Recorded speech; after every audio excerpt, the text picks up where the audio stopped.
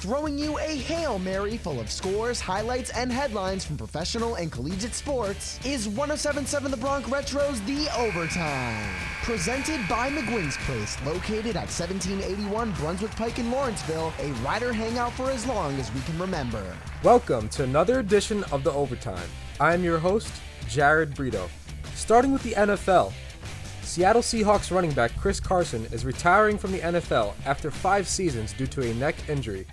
The Seahawks released Caron with a failed physical designation on Tuesday. Caron has one of the best stories in the NFL, going from a 7th-round draft selection to accumulating over 3,500 rushing yards and 24 touchdowns. Staying with the NFL, 7-time Pro Bowler Julio Jones has agreed to a 1-year deal with the Tampa Bay Buccaneers. This addition gives Tom Brady another lethal weapon at wide receiver.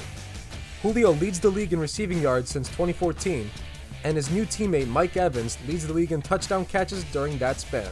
Sticking with the NFL once again, the 49ers have officially fully committed to second-year quarterback Trey Lance. Head coach Kyle Shanahan and general manager John Lynch sat down with Jimmy G to inform him that the team will be moving forward with Lance as the starter.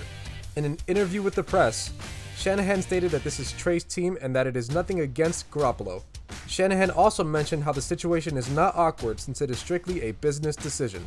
The 49ers hope to move Jimmy G via a trade as soon as they can. Wrapping things up with the MLB, Mariners all-star rookie outfielder Julio Rodriguez returned to the lineup after missing 4 games due to injury. Rodriguez didn't miss a beat. He hit a leadoff homer in his first at-bat back from injury. Drive deep to left. Julio, he's back, everybody! 1-0 Mariners. Welcome back, Julio. Home run number 17. That was the call of the rookie sensation's leadoff homer. Rodriguez now has 17 homers on the year. The Mariners went on to win this game against the Rangers 5-4. For the Overtime on 107.7 The Bronx Retro, I'm Jared Brito. That's the end of today's episode.